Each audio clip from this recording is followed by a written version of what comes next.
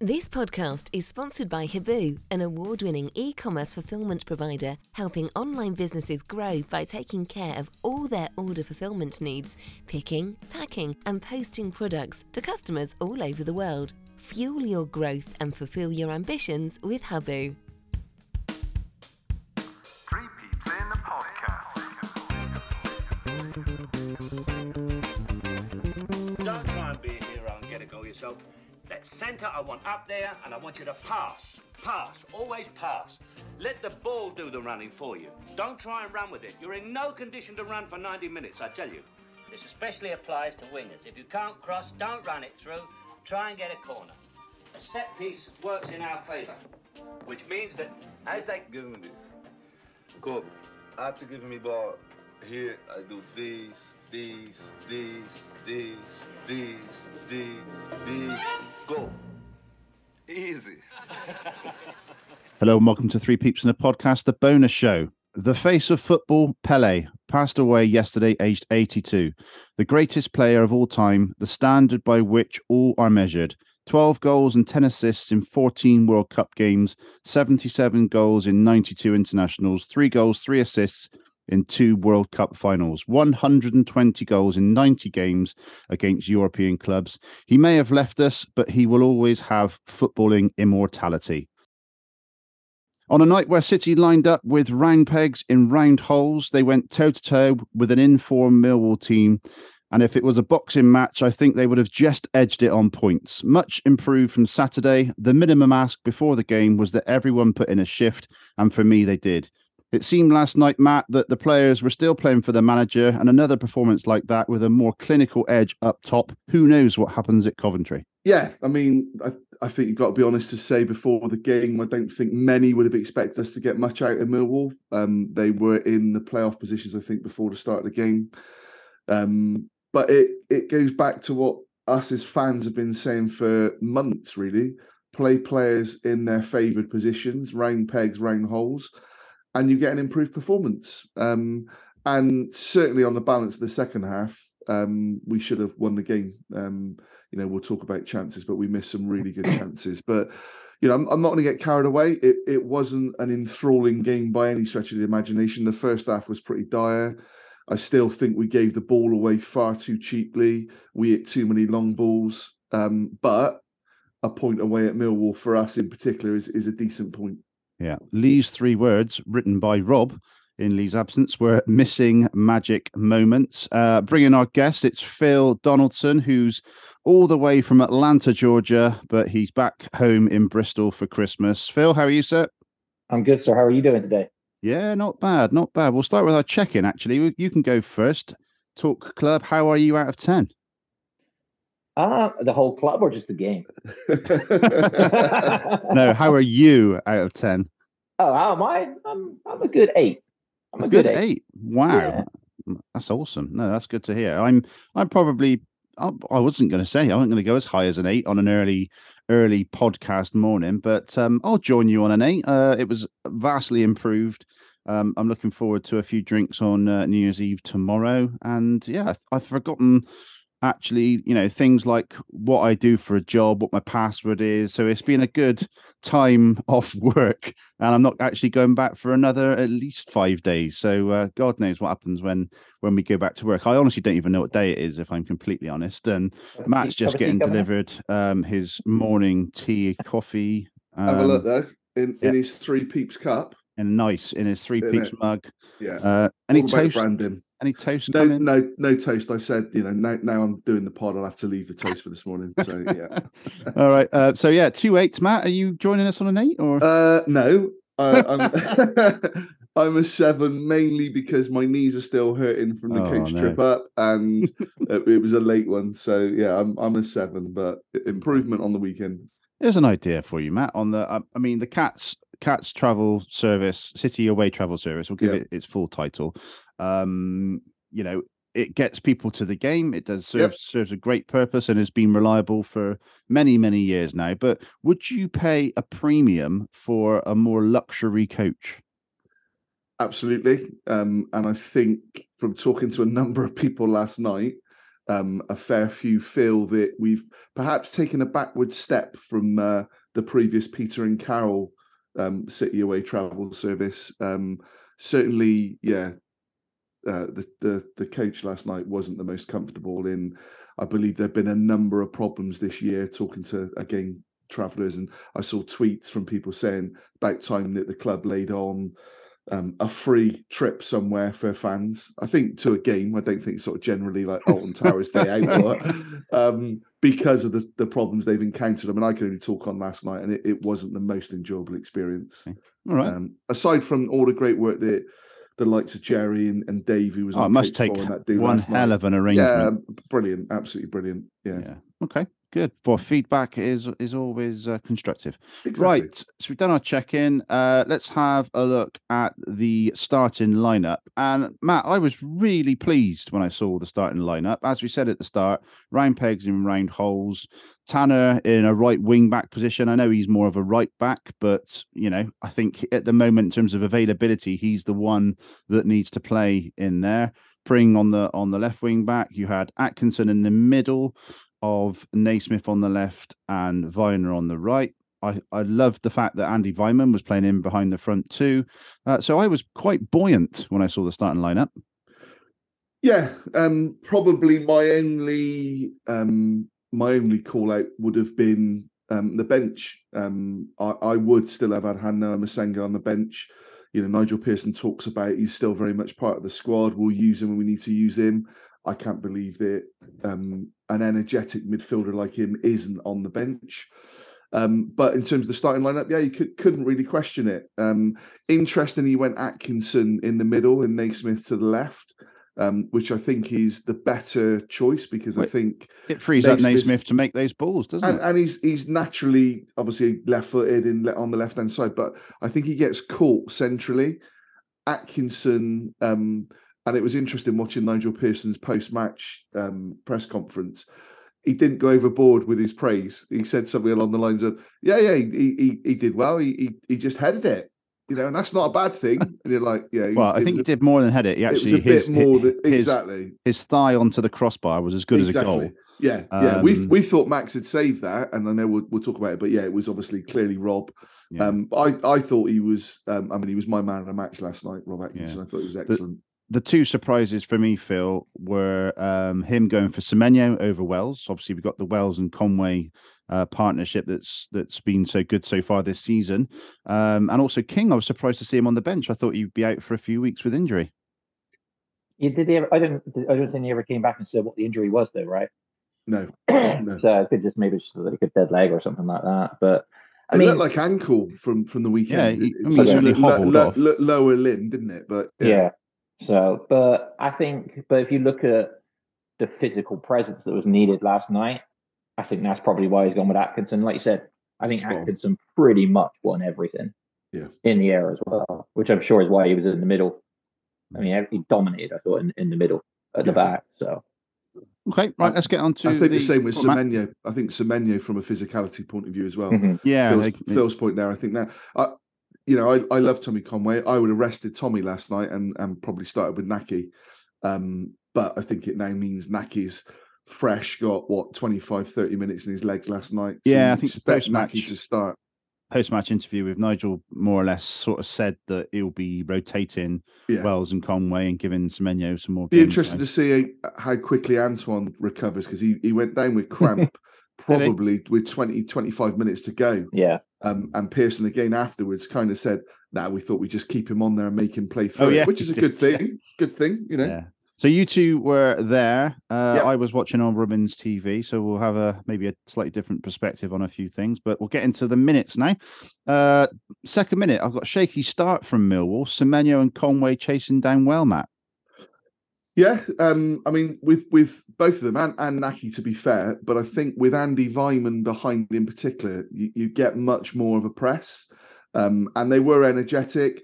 Sometimes we chased sort of needlessly, but that comes with experience. But Millwall, again, they're not a particularly entertaining side to watch, I don't imagine, and they've got the two big bruisers at the back. and they are just that, two big bruisers. So I always felt there was a chance with our pace and power against them. 14th minute, Phil. Ball forward from Scott. Semenyo gets taken out by Hutchinson, but the ball rolls to Conway. He takes it on, takes it wide a little bit on the right-hand side and shoots right-footed, but it goes wide. The first real chance for either team. Yeah, I thought it was a good refereeing initially to let it play on. And obviously from where our end, it was the opposite end, so you couldn't see like how close it actually was. You obviously had the better view on your couch. But I mean, but for him not to book him for that challenge was terrible. Yeah, that was a big surprise. It was like an awful challenge. So, but no, I mean, that was the little bit of combination, right? So it looked good initially for them. So yeah, no, good opportunity. 19th minute, terrific diagonal switch from Naismith. Tanner controls really well, gets a good cross in. Semenyo attacks it, but is challenged and his header goes wide, Matt. But it was quite refreshing to see Tanner getting down the line and getting some good crosses in. He's looks to do that when he gets the ball, doesn't he? He is someone that likes to go past and likes to whip the cross in. And Antoine, again, showed his physicality, but up against, I think it was Hutchinson with that one. He was probably always going to come off second best. But no, it was good to see. Yeah. 31st minute, great build-up play from City, ends with a great whipped ball from Naismith, and Semenyo, potentially impeded, can't get on the end of it. So Semenyo, Phil, was getting in some really good positions, but the defender always seemed to have the better of him. Yeah, you could see, and I'm not sure if Matt could see it as well, he was actually dropping back in. Like, Weimann was going high, Semenyo would drop back in, but the centre-backs wouldn't always find him. Yeah. You could tell, especially in the first half, he was getting frustrated. He was getting frustrated because he was dropping in the hole, looking for the ball to feet, and they were going different ways instead. And you could tell he was getting a little bit frustrated in the first half from that. But I thought his movement was good. I thought his movement was real good last night. There were a couple of moments where I think he went too central at times. The space seemed to be, from where I was in the sort of away end, to the sides, and both him and Tommy Conway were fairly central. And sometimes I think Naismith was looking a little bit like with Rotherham, Patch. Those balls were played down the channel, weren't they, for them to then cut in. And again, last night, probably the best crosses that got put in were from Conway and Wells. So, same situation. But I agree with Phil. I thought Antoine was at least putting himself about. I mean, he's probably because of the lack of game time, his touch still isn't there. And a few of us put it in the WhatsApp group, didn't we? Or a few of you, because I was watching the game. It was kind of Antoine from 2019 and not the upgraded version. But I think he's not played a lot of football, so that's going to come. Yeah, it's a fair point. Okay, 36th minute. James does really well to win the ball in an offensive position in the Millwall half. He feeds Semenyo, but he just can't get hold of the ball. Matt, just going back to what you were saying then, James did really well to win the ball back, and that's what we want to see more of. But Semenyo just literally could not put his foot on the ball. Couldn't control it, could he? Yeah. And like I say, maybe that comes with a lack of competitive game time. You can do all you want in training, can't you? You never really know what he's going to do you? No, you don't. You don't. Which again kind of goes back to how he used to be. He used to probably not this season, last season. You kind of knew what he was going to do. You knew he was just going to get it down, knock it, and go. And he just doesn't seem to be able to, find that same form at the moment, does he? Yeah. 41st minute, Phil, is that the moment we've spoken about. Volsammer whacks one from the edge of the box. It was such a clean strike. It was one of those ones that went the same height across the, same height across the pitch at speed. And Atkinson just gets his thigh on it, and it whips up onto the bar. And a fantastic defending from Rob Atkinson. Yeah, I think we must have been on the other side of the away end to where Matt was, because we were like right behind it, so we could see it came up off, and he actually did well. To be fair to him, he actually did well because he had to get his arms out the way as well, so to make sure it's not his arms. And I mean, it was anything basically. Yeah. I think the thing that was picked up on commentary, I think by Alex Ball, was the fact that we need someone on the edge of the box to pick up those loose balls to actually, prevent the shot from even coming in the first place, Matt. Yeah, it was a little bit slow, wasn't it, to get out to him. And it was a little bit of a melee sort of beforehand, so they were all kind of in there. But yeah, I agree with Alex, but it was a brilliant block. And that's what Rob Atkinson gives you. He is that kind of John Terry defender who literally will just throw his body at it. From where I was, genuinely, we all thought that Max had then got a touch onto it, but obviously he was nowhere near it. It was clearly Atkinson onto the bar. So great defending. Yeah, great defending. Really important as well. 41st minute, halftime coming up. That's the game changer, isn't it? Well, we've talked the last two games, haven't we? The goal before halftime has kind of killed us in both, or the missed opportunity before halftime killed us at the last home game, didn't it? So yeah. This is a message from the Bristol City Former Players Association. Throughout last season, we brought a number of ex-players back to Ashton Gate. We were pivotal in delivering celebratory events, including the Ashton Gate 8 40th anniversary, and we also celebrated the stars of the 60s who were paraded on the pitch. This season, we will be commemorating some important moments in the club's history and some very important people who were part of our club. If you would like to assist with sponsorship of any of these events, please get in touch with me via email to events@bcfcformerplayers.co.uk. In addition, we are always on the lookout for any interesting artefacts from the club's history to add to our ever-growing Bristol City archive. Thanks for listening, and my email address again is events@bcfcformerplayers.co.uk. Thank you. Okay, halftime summary. A pretty turgid affair with very few moments of quality from either side. For the first half hour, both teams seemed to be favouring a more direct approach, but to little effect. A couple of half chances from us before a shot blocked by Atkinson deflected onto our bar. We've had the odd moment where we've tried to play a bit more and look better for it, but overall, little happening up front. Weimann has barely been in the game, but partly down to how we've played. One thing I do find intriguing is why Atkinson is now the defensive anchor and Naismith is on the left of the three. Earlier in the season, it was the other way round, with Atkinson carrying the ball into space down the left-hand side channel. Is it that our new tactic is the long diagonals from Naismith? In fairness, he put one great ball that Semenyo nearly got on the end of, but the downside is that we're bypassing our midfield more often as a result and turning the ball over more often. Millwall's increasing threat is coming down the flanks with their fullbacks overlapping. Need to up the ante in the second half, Matt, and that's Rob's halftime summary. A couple of points there. I think we kind of discussed it about the Atkinson Naismith central left. I think it goes back to Phil's point. I think he just wanted the physicality in the middle of the pitch. Bradshaw's a really, really good player. He's got a good leap on him, and he's got something about him. He's physical. He's got a touch of nastiness about him. I really like him. I thought it was the right move. I'm not sure tactically whether it is the way that we're going to set up going forward. He's definitely right about the diag from Naismith. I think probably, 1 in 4 or 5 worked. A couple of them he overhit, and spot on in terms of their threat. Early on, or probably midway through, George Tanner got caught a couple of times down the right-hand side. And if Millwall had been a little bit better with their final ball, we might have got caught out. But as I said, it was a fairly even, turgid. I don't know if I'd go as strong as turgid. I think it was just two sides that set up against each other and were pretty defensive. What's your thoughts, Phil, in terms of Atkinson? We've seen him, as Rob says, playing the left of a three, and he does give him a bit more license to roam, which he likes to do, and has been quite exciting to watch and has created a lot of opportunities. But surely he can still do that even in the centre of a three, because Weimann can tuck in, or James can sit back into that position if he goes on.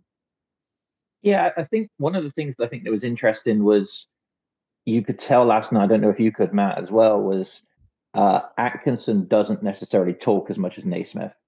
100%. Because in general. Maybe in general, but you could see the balls. There was one stage where him and Naismith almost got into it because The forwards run across, made the run across, and you could tell Atkinson didn't say anything. Yeah. And like he just got in behind Naismith, and Naismith had no idea that he was there. And so I think you're talking about that in with Tanner as well, right? Well, if if Atkinson's not talking, Viner doesn't know he's going. And Viner's not a talker as well. Yeah, Viner's not a big talker. So I think that was the only downside to it in the first half, was the lack of communication. But if you look in the second half, that didn't happen. Yeah. So obviously I think they got in, I've had a conversation about it, but I think if Atkinson's not going to go anywhere, just sit him in the middle and let Naismith and Viner both go. Yeah. I'd like to see Viner have a little bit more belief when he brings the ball forward. He sort of he brings it so far and then either stops and goes back or overhits a pass, or a couple of times last night he played passes into the forwards where they had like two men right up their ass, and it was like, even if he wins it, he's not going to be able to do anything with it. And there were a couple of times he could have overlapped and I think it's just confidence with him. But yeah, totally agree with what Phil says about the talking. Okay, 50th minute. Weimann 1-2 with Tanner after Naismith almost loses the ball, but makes up for it. But that started with some positive intent from Atkinson and Viner, Matt, and that's literally what we've just been talking about. Exactly what we've said. Yeah, exactly what we've said. And because Millwall weren't posing a huge threat, I think they should have been bringing the ball out more. Matty James was sort of sitting in, and we'll talk about Matty James when we sort of talk later on with the players, but he was sitting in and doing what he does, and it leaves them that opportunity to bring it out. And it was a good little move. Yeah, it was a good little move. And good to see Weimann then starting to get involved. Yeah, absolutely. 60th minute, Phil. 2 crosses in quick succession from Tommy Conway. The second one, he opted for Semenyo at the near post as opposed to Weimann on the edge of the 6-yard box. Now, that was an opportunity where he had 2 options, really. And I think he went for Semenyo at the near post. Whether he saw Weimann or not in space almost on the penalty spot is another thing. But we've seen Semenyo sort of flick them in or do something with that. But 2 crosses from Tommy Conway, and in the 60th minute, we're attacking. Yeah, I think definitely started to get more success down outside the centre backs. Yeah, right.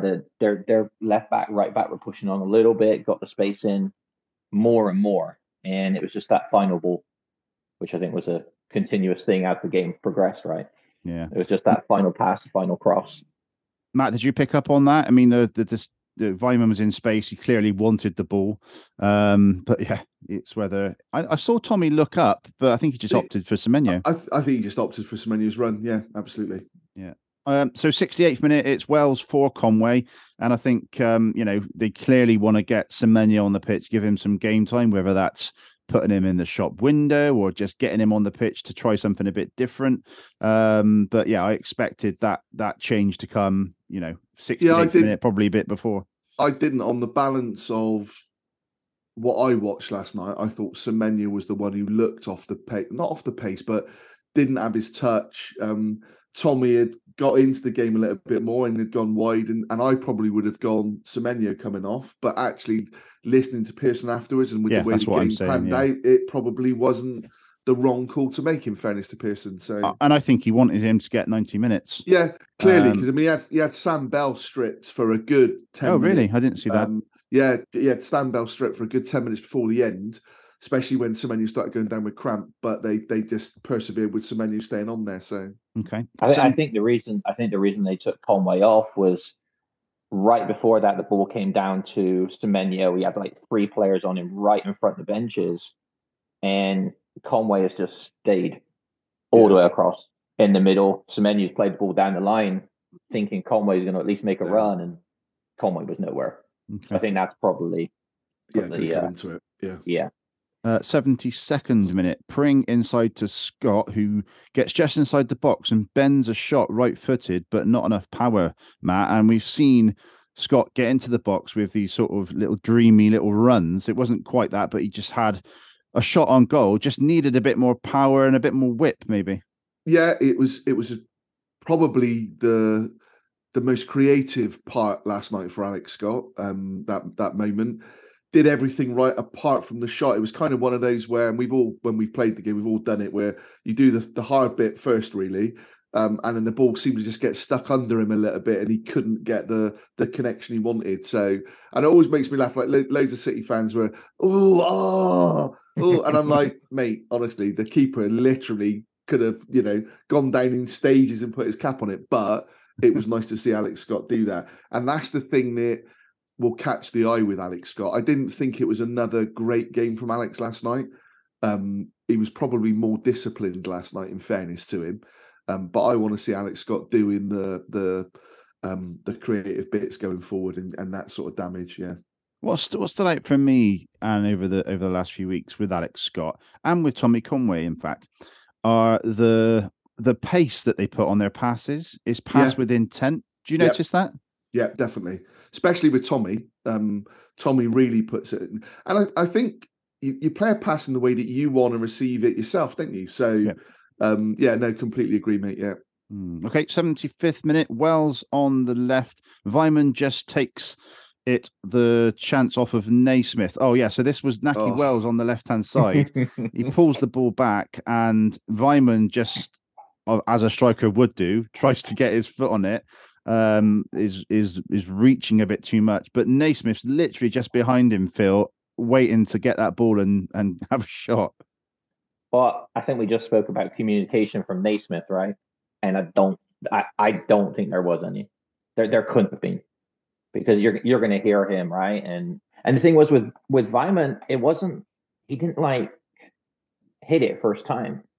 He was trying to control it as well. Yeah. And I think that was the problem. He didn't hit it. He tried to control it, and his touch was like, I think. Yeah, it just sort of bounced off his foot, really, didn't it, Matt? Yeah, dreadful. I mean, it was such a good move. I said earlier on about Nahki and Tommy seemed to play the right ball in, and Nahki really I'm sure he picked Naismith out. I'm sure he saw Naismith run. I had Naismith's first goal scorer and 2-0, which would have brought me in 750 quid, so I was a bit gutted. Blimey. But yeah, I could see all day long you're thinking this is like Naismith is going to absolutely cream this. And do I blame Weimann? Probably not as a striker. But yeah, good opportunity. For me, this one was the best chance. Weimann ball over the top, Millwall defenders getting each other's way, and Semenyo's through with the keeper, and instead of poking it home, Phil, he opts to do some sort of Di Canio-esque volley. Well, the ball bounced. I think it was a bad, it was like up here. You know what I'm saying? It was up here, so he had to adjust himself. If that's on the ground, I think that's a goal. Yeah, it's a real strange one. But I think him having to adjust himself, let the keeper get an extra yard and a half closer to him just because he had to adjust himself. But I think if it was on the ground, I think he's able to take it quicker. Yeah. You've seen these chances. Yeah. You've seen these chances come, and you always sort of put yourself in their position, and there's 10 different things he could have done. Yeah. But you've just got to make your mind up what you're going to do, and that's what he went for, and unfortunately the keeper saves it. But again, we're creating these chances, creating these opportunities, and you just think, could this be the one? Could this be the chance that we're going to poke home? And unfortunately not, Matt, on this occasion. Yeah. It just felt like it was only going to be one goal that would win it if it was going to come. And I did genuinely think that we were the side that looked like that would happen. But we talked about it the weekend. It's the small margins, isn't it? And that was probably what was missing last night, just that final bit of quality that would have been the difference. So, yeah. 78th minute, so literally a minute later, Weimann and Wells linking up well, and Weimann fires high and wide, so another opportunity. And then literally the minute after, 79th minute, Semenyo hooks the ball into Weimann's path. He volleys it wide from 6 yards and punches himself in the face for punishment. Good delivery from Naismith, Matt, but, Andy Weimann 9 times out of 10 is scoring that. Pat, you only had to see his reaction to know what he thought of that opportunity and his execution of it. I mean, it was a sitter, really, for Andy Weimann. Again, maybe playing right wing back for the last however many games. Yeah, I was thinking exactly the same. Doesn't help that.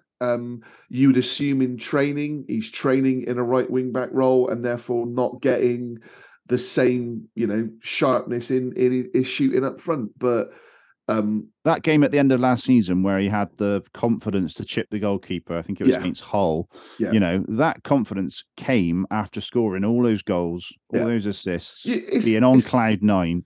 It doesn't matter what position you play. It's that whole thing around repetition and, your constant practice. You take someone like David Beckham with his free kicks. David Beckham with his free kicks and his crossing was because he practiced it all the time. Now, if Andy Weimann is practicing or playing in a right wing back type role, he's not getting those same opportunities, is he? So, but all of that said, it was a shocker. It was a shocker. He would back himself, like you said, 9 times out of 10 to score that. And I just felt then, that's our chance gone. And is this now going to bite us? Because Millwall then had a couple of little breaks and corners and stuff. But yeah, he should have scored, no two ways about it. Was he offside though, Patch, looking back at the replay? Oh, he wasn't. Do you know what, though, Phil? It's a really good point, because his first reaction, and I don't know if his first reaction was because of, oh my God, how have I missed that? Please put the save flag me, up. linesman. Yeah. But the linesman didn't even, and I immediately, because I always do that anyway, it's a bit of a natural thing for me. When we have a chance or a goal, my first thing is the linesman, and I followed his eye straight away. And the linesman didn't even give a kind of nod or an indication that it would have been. So I don't think he was, or I don't think the linesman was going to give it. Whether he was or not, I don't know. He wasn't. And to be fair to Semenyo, it was a really good hook into the path of Andy Weimann. Yeah. So yeah, that was the 79th minute. That was my last note of any sort of consequence. And yeah, it was played out for a 0-0. And Matt, you probably would have taken that before the game. Yeah, I would have done. As I said, I mean, I was talking, so I met a guy, George, on the way up, who happens to be a really good friend of Jack Leach. Was interesting, Patch. And he said he thinks Jack would be delighted to come on the podcast. Set it up. That might be one for us. If you're listening, George, please pass on please my email address, 3piapc@gmail.com. But really nice guy, chatting to him. So that killed the time sort of going up. Chatting to all things cricket. But the interesting thing was we started off talking about the City, and he said, oh yeah, I was just listening to a podcast sort of saying similar things. So I was like, oh right, what podcast you listen to? And this one, 3 Peeps, I love it, it's me sort of go to. And I went, well, funnily enough. And he was like, you're not? And I went, yeah, no, seriously, yeah, I am. And so we were talking about that. So that was quite nice. But it was one of those games where, as I said, when I started off with this, me and him were chatting, and I said to him, look, I genuinely, I would never put City to lose in a bet or anything, but I genuinely don't think we're going to get anything out of this. I think where Millwall are in the league, all of the sort of atmosphere and everything that had gone on, and we'll probably talk about it in a minute, but the tweet that had gone out yesterday, it just felt like, things are unraveling a little bit here now, and maybe we're coming to the end, of Nigel Pearson.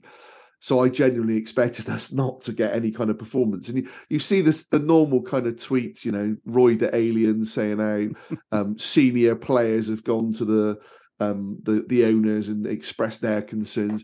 And you do think sometimes, there's no smoke without fire. So yeah, I was going there with really, really low expectations. So I actually came away reasonably happy, although it wasn't the greatest of overall games. Second half, I thought we did play some decent stuff and create some decent opportunities. Yeah. Okay. Lots of tweets to get through. I'll read through some, then we'll come on to the ratings. Ashley Reynolds, miss of the season, cost us 3 points. Defence was solid for once. Dave, no mercy. Their home record is great. To leave there without conceding is good. Should/could have left with all the points. Chris Chard, good to see players in right position. Wouldn't have broken up Conway and Wells for Semenyo. Think he's biding his time for a transfer. Masengo should be included regardless of contract, as we are paying him and he isn't afraid to tackle and can run. Liam Healy, solid performance helped by players playing in their correct positions. Richie Rich, better performance but a very low bar set. Should have took 3 points with the Weimann chance. Helps when players are playing in their correct positions. Bit of a recurring theme here. Wells needs to start, and I thought Viner had a good game again. Joanna Baggs, hard work watching that. Pleased with the point, but more annoyed we didn't win it. Semenyo was off his game. Naki added real zip when he came on. Love Scott, but the game passed him by again. In fact, the midfield was poor. Shout out for Tanner and the other others at the back. Simon Bruford, players playing in their correct positions made a big difference, but Wells needs to start instead of Semenyo. Well-earned point and a good point away from the Den. Sean Brady, hard place to go. Would have taken a point before, I suppose. Weimann doesn't miss many of those late doors chances. What could have been.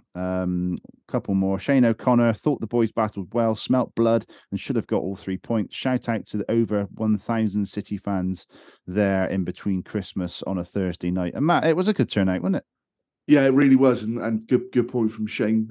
Made a lot of noise, and I said it at the start. Millwall's a really difficult place to get to if you're travelling sort of by your own means. So for fans to travel that way, fair play to them, and they did support the team. There weren't many sort of chants that were of a negative vibe. Apart from the tractor one, which I never understand, but yeah, because I don't think many of them can drive a tractor. There was a great point after the game from Carl Naismith, and one tweet, I think I saw it on, Mark Clark said, great to go to a game where all the City fans get right behind the team from start to finish, behind their team. And Carl Naismith after the game made a great point of let's just all stick together. Until things change or whatever happens, if we stick together, if the players are putting a shift in, the fans can see that they're going to get behind them. So I think there's that message of unity, Matt, that certainly needs to happen if we're going to go in the right direction. Yeah, maybe it's the cynic in me. He referenced the coaching staff, didn't he? But didn't reference the manager specifically. So Nigel kind of comes under that, and I'm, as I say, that's me kind of looking at something when it definitely probably isn't there. Definitely, probably, yeah. But I thought he spoke really well, Carl Naismith, and hearing him say what a great sort of bunch of lads and how they get on and how they're all really working hard and how it really impacts them when we don't get the results that we want. He's probably in the same camp as you and one or two others in our WhatsApp group that, we are close to getting it right. I'm still not convinced on that front, but I thought he spoke very, very well after the game. Yeah. Okay, Matt, let's go through the ratings. Okay, these have been done early morning, so yeah. Max, I went 6. I didn't think he had a huge amount to do. He made one, again, difficult from our end, but one save that looked like Bradshaw might have been able to get onto it, and he sort of punched it clear for a corner.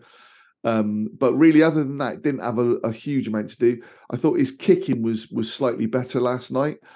A couple of times he was a little bit slow off his line, and I don't know whether getting caught like he did against West Brom comes into his head. And I don't know if you've seen the goals from the extra game last night, but that was a keeper that didn't do himself any favours, and Mr. Barton's called him out as well, which so yeah, I went 6 for Max.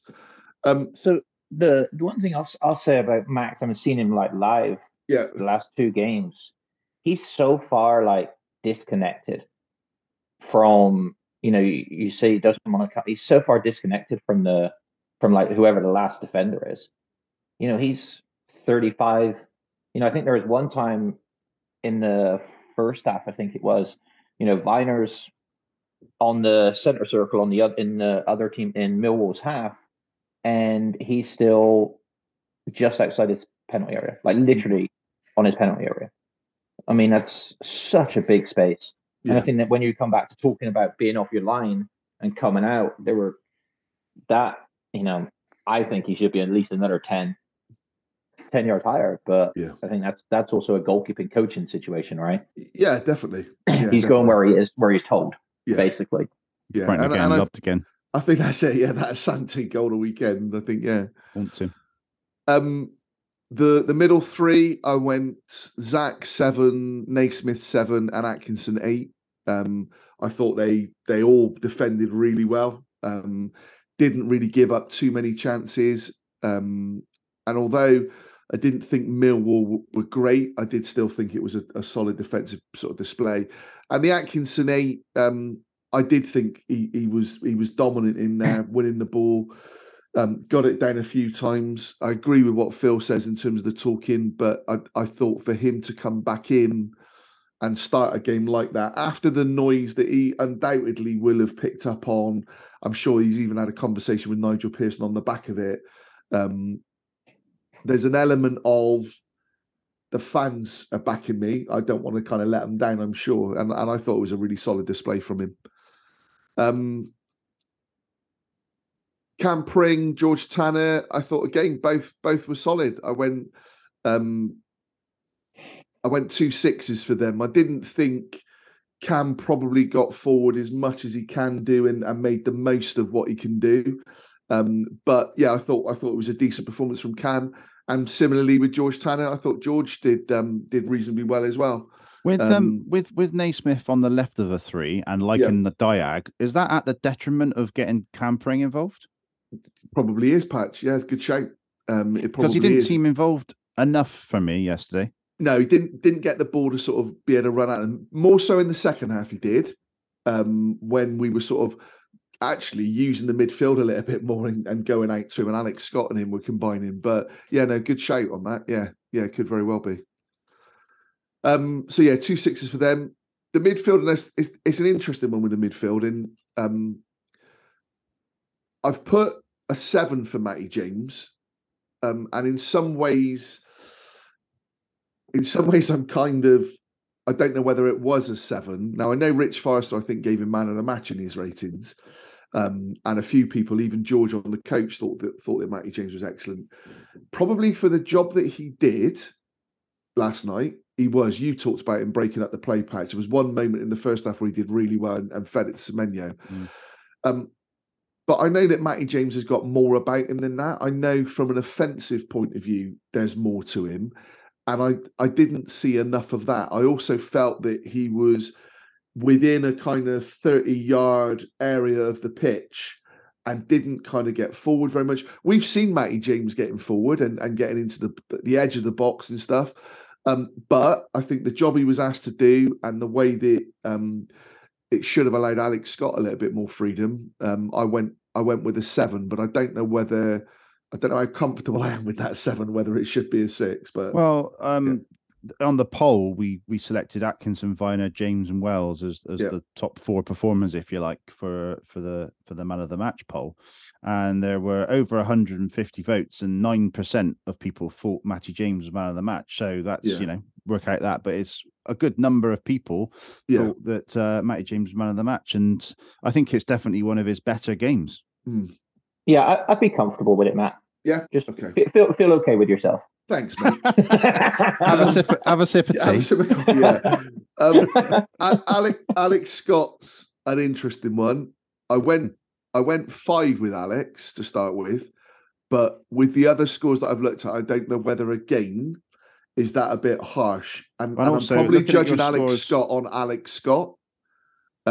Because I think there's more to him on that. But if I look at Tanner getting a 6, Pring getting a 6, then I think Alex is probably a 6 as well. And if you look at your scores from the last game, Scott was a 5, and he was definitely better than the game against Stoke. Yeah, fair dues. Well, and also I think like you said about Matty James, right? What was he asked to do? Do you know what I mean? What job was he asked to do? Yeah. I think if Cam Pring gets more involved and like Tanner was more involved, then Scott has a better game yesterday. It's like you say, I think because of like that moment where he jinked through, because that's Alex Scott. He didn't have, I can't think of maybe one other run like that where he goes past a couple of people. Yeah. But yeah, no, fair dues. Andy Weimann, I harshly scored a 5. But admittedly, this morning, that's very much based on he missed 2 really good chances that probably win us the game. I think it's definitely a 5 on his first half performance because I didn't think he got involved very much. But the second half, I thought his energy and the way that he drove forward, again, sort of talking about it now, I think that's harsh and it's probably a 6 for Andy. I think so. I would genuinely only be scoring him down because of that miss. Sorry, Andy. And then Tommy, I went similarly, a 6. I thought he still puts himself about. It didn't quite happen for him last night, But I also think, and Naismith said it himself, how hard the front two worked last night, and obviously Wells when he came on. And he said, and we gave them very little to work with. And I think that's true. So it's kind of easy to knock any of the front players. But I just genuinely don't think they get much service. They certainly don't get any balls into the box. There's no wing play. You know, both Tanner and Pring didn't really. I mean, Tanner probably one cross in the first half. So I went 6, but again, it was one where I was going, was it a 6 or was it a 5?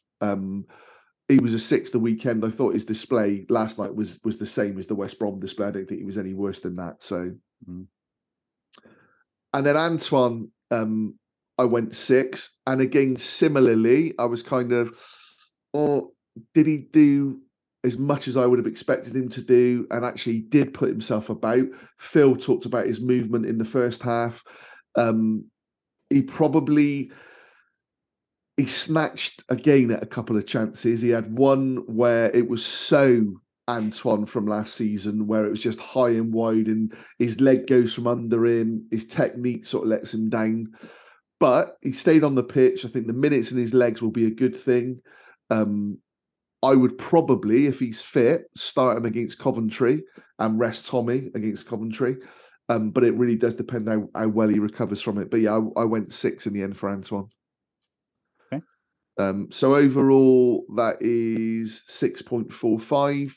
Man of the match for me was Atkinson, but could have been James, like people have said. Nahki Wells, it didn't come on till the 72nd minute, something like that. But put is it right? But put in a shift. I thought Nahki looked really good when he came on. But yeah, my man of the match was Atkinson. So I don't know if you boys agree with that. Yeah, the poll is 59% Atkinson, 21% Viner, Wells 11, and James 9. Do you agree with that, Phil? Yeah, I mean, I think Atkinson was head and shoulders, and then he just let everybody else do what they needed to do. But I think second half, he was definitely a little bit better in the second half, just because of the communication. I think got better as well. Okay, it's interesting though. Again, it goes back to so for Pearson, I went 6. He's obviously a man under pressure. Yeah, well, yeah. Maybe it is, and probably a 7 is reflected. Round pegs in round holes for a start. Yeah. That's automatic. That's what we would expect, although probably not from him. But yeah, okay, I'll go a 7 on it. But he's also a man undoubtedly under pressure. I think the fact that his agent comes out with a tweet like he did yesterday, which I genuinely don't think I can ever recall an agent doing that for a manager. I'm sure there has been, certainly probably in the high-profile sort of echelons of Jose Mourinho and managers like that. But yeah, you don't get that very often in this podcast here. But it was quite an unusual thing to do, I thought. You would assume that Nigel would have had to have okayed that and the content of it.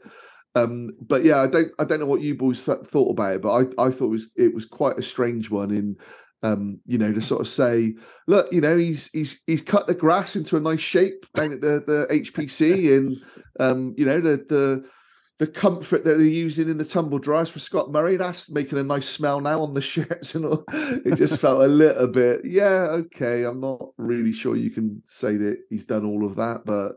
It's a bit of a strange one. So yeah, probably a 7 for Nigel. I'm still very much in the camp. I don't know what I want.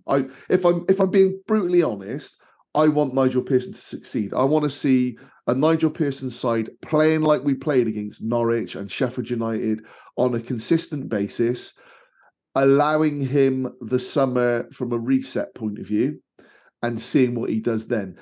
But what I will say is, if that happens, as long as we stay in this league and he gets the reset, I would be looking for real progress in the early months of next season, which is actually difficult when you've got probably a real big squad change.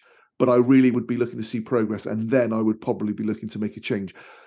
But on the flip side, if I find out tomorrow that he's gone or after the Coventry game, I'm still in the mindset of that's a shame because he's said a lot of the right things.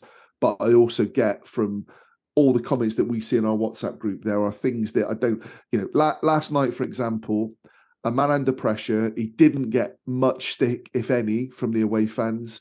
1,000 fans following like that, he could have come to the edge of the box and thanked them. I know it's not what he does, and he stood over by the dugout and he was the last person there and he was clapping the fans. I just felt he could have come across a little bit last night. He's clearly taken on feedback from whoever, upper echelons, agent, whoever. Yeah, even post columnists. Yeah, even post columnists. Such as, early doors, going up in the stands and then coming down into the dugout, and he's not been down in the he's not been up in the stands since. I don't think we've seen him there at all, have we, this season? His press conference pre-match at for the West Brom game, the tone was different. He much more relaxed. Gave us lots of information, lots of news, and I know that was with in-house media, and not the press, but still. Those little things go such a long way of walking over to the fans and just giving them applause. He always covers it off in the post-match the post-match interviews. Thanks to the fans and all of that stuff. It would mean so much if he would just come over, even if it was halfway, and just give a fist bump or a thank you or something like that. I think so. Yeah, and I know he absolutely does always say thank you to the fans, but it's just that little connection, that little bit of engagement. Phil, your thoughts on 2022 and Nigel Pearson, please. So from a Bristol City perspective, just Nigel in general. So I think he's, I think it's tough, right? Because he's obviously been asked to come in, do a specific job, and are there people out there who don't like it? Yeah, I mean, 100%, right? I mean, you could hear him, a couple of them last night. Right. I don't know if Matt heard them from his end, but there were some, like, when he gave his wave, couple expressed their opinion of him to do it. But I think in general, it's tough, right? He's obviously been told to come in, do what he's got to do, get people out who don't want to be there. But you can only do, but if they're on stupid money, which probably some of them are on stupid, they're not going to go anywhere, right? No, they're not going to go anywhere because there's nobody paying the money that people were 3 years ago when they got their things. And one thing I noticed last night was that six have come through the academy who started that game last night. Six in the academy, plus then Tanner's 21. So you look at that, maybe he's forced to play him. But is he forced to play him because the other ones are going to be out of contract? They've already told him he's leaving, right? Or so we talk about Masengo, but maybe Masengo said he's leaving, and if he's turned around and said I'm leaving, I wouldn't play him. If somebody comes out and says I'm leaving, I'm not going to play him. I won't do it. Matt, would you? That's an interesting conversation. No, and I get that. I think if he said, I am definitely going elsewhere in the summer, then I completely get that. I think, interestingly enough, he looks like he's clearing out his wardrobe, doesn't it? Yeah, I did see that yesterday on his Instagram, didn't he? It's a funny one. So again, we're hoping that we're going to trade in January. Now, I don't quite know Phil's point about players that are on the sort of big money there. We don't know who the three are that have been told they're not going to be offered contracts. People have kind of gone, Bentley, De Silva, or I would think that they would be offered contracts on reduced terms.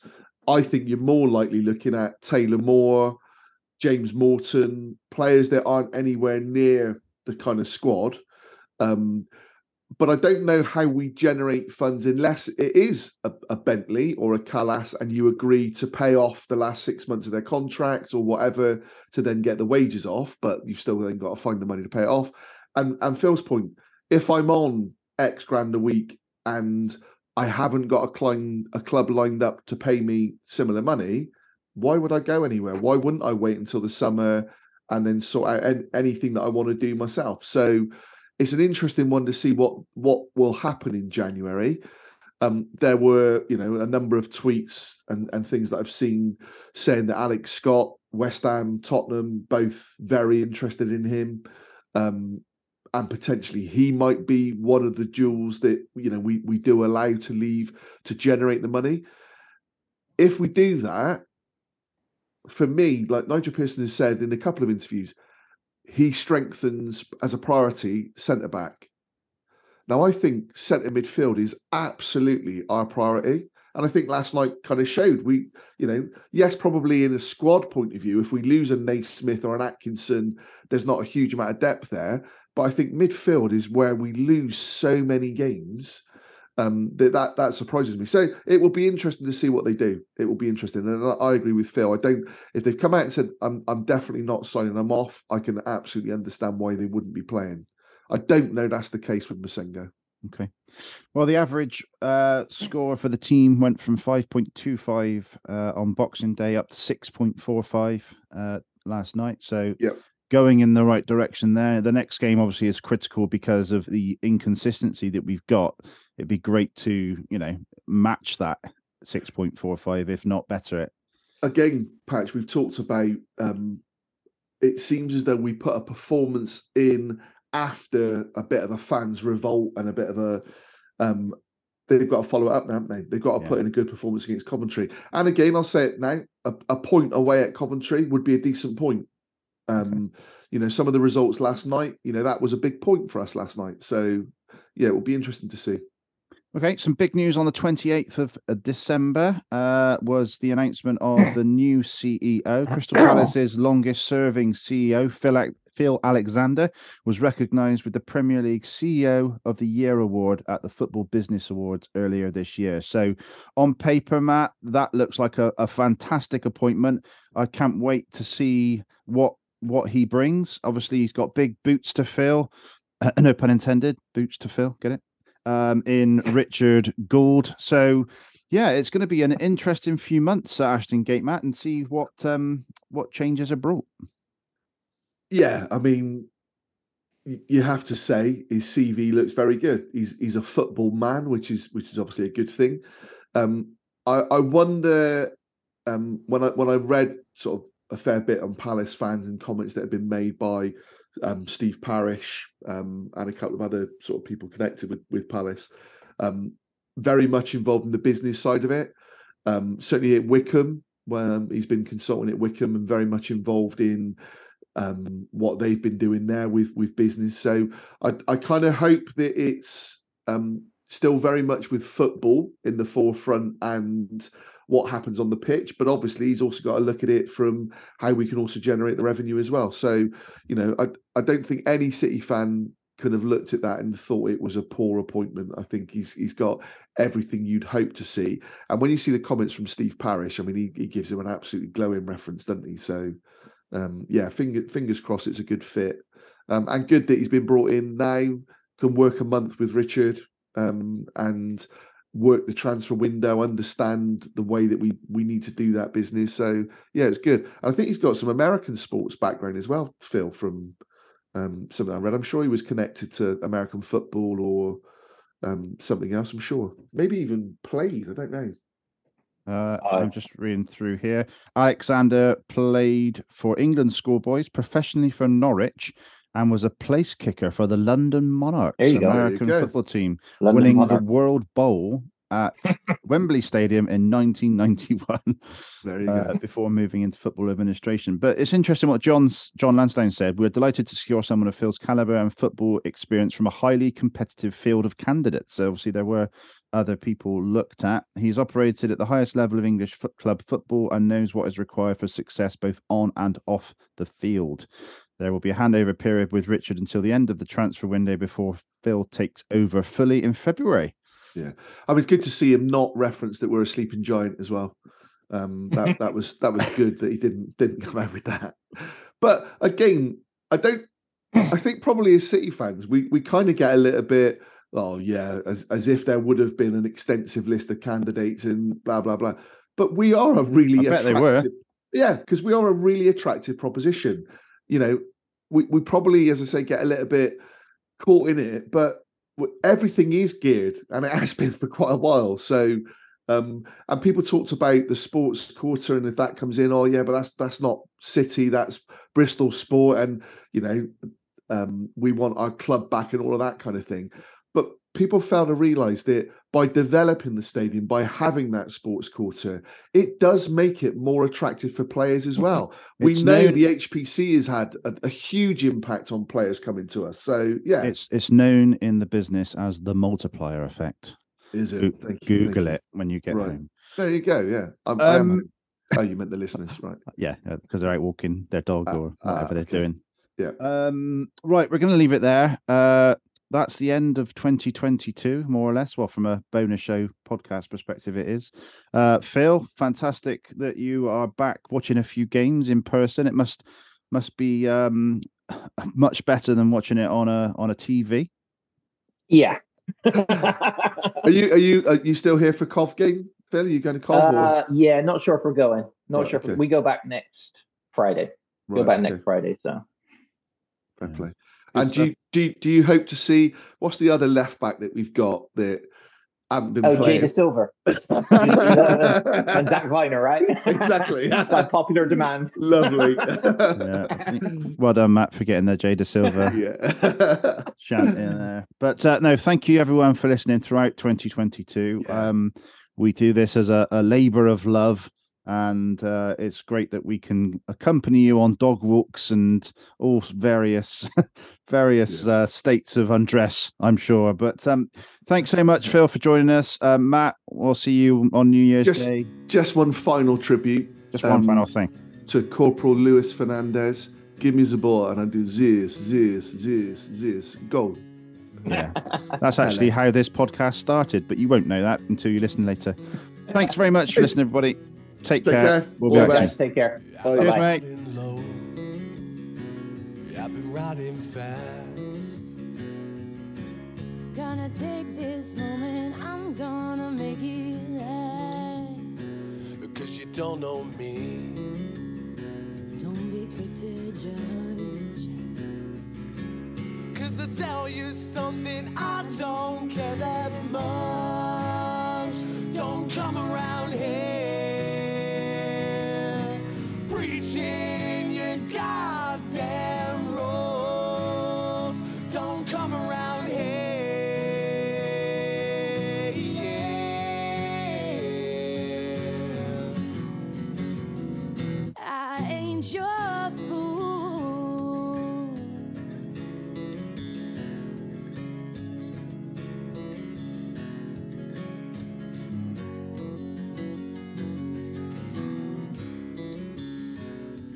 Gonna regret it if you stay in this town. I'm no savior, I will take you down. This here town, you know it ain't that big. It don't take long, they'll know just what I did. Don't come around here preaching your goddamn rules. Don't come around here, yeah. I ain't no fool.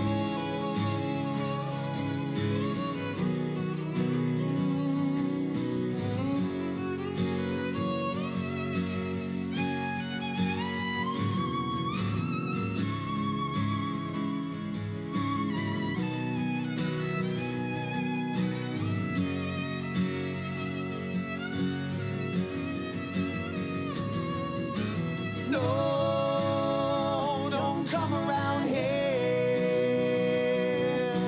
preaching your goddamn rules. Don't come around here, yeah. I ain't your fool. Because you don't know me, I ride low and fast. Gonna take this moment and leave you in my bed. I'm gonna keep riding, looking in the mirror. Watching that little town slowly disappear.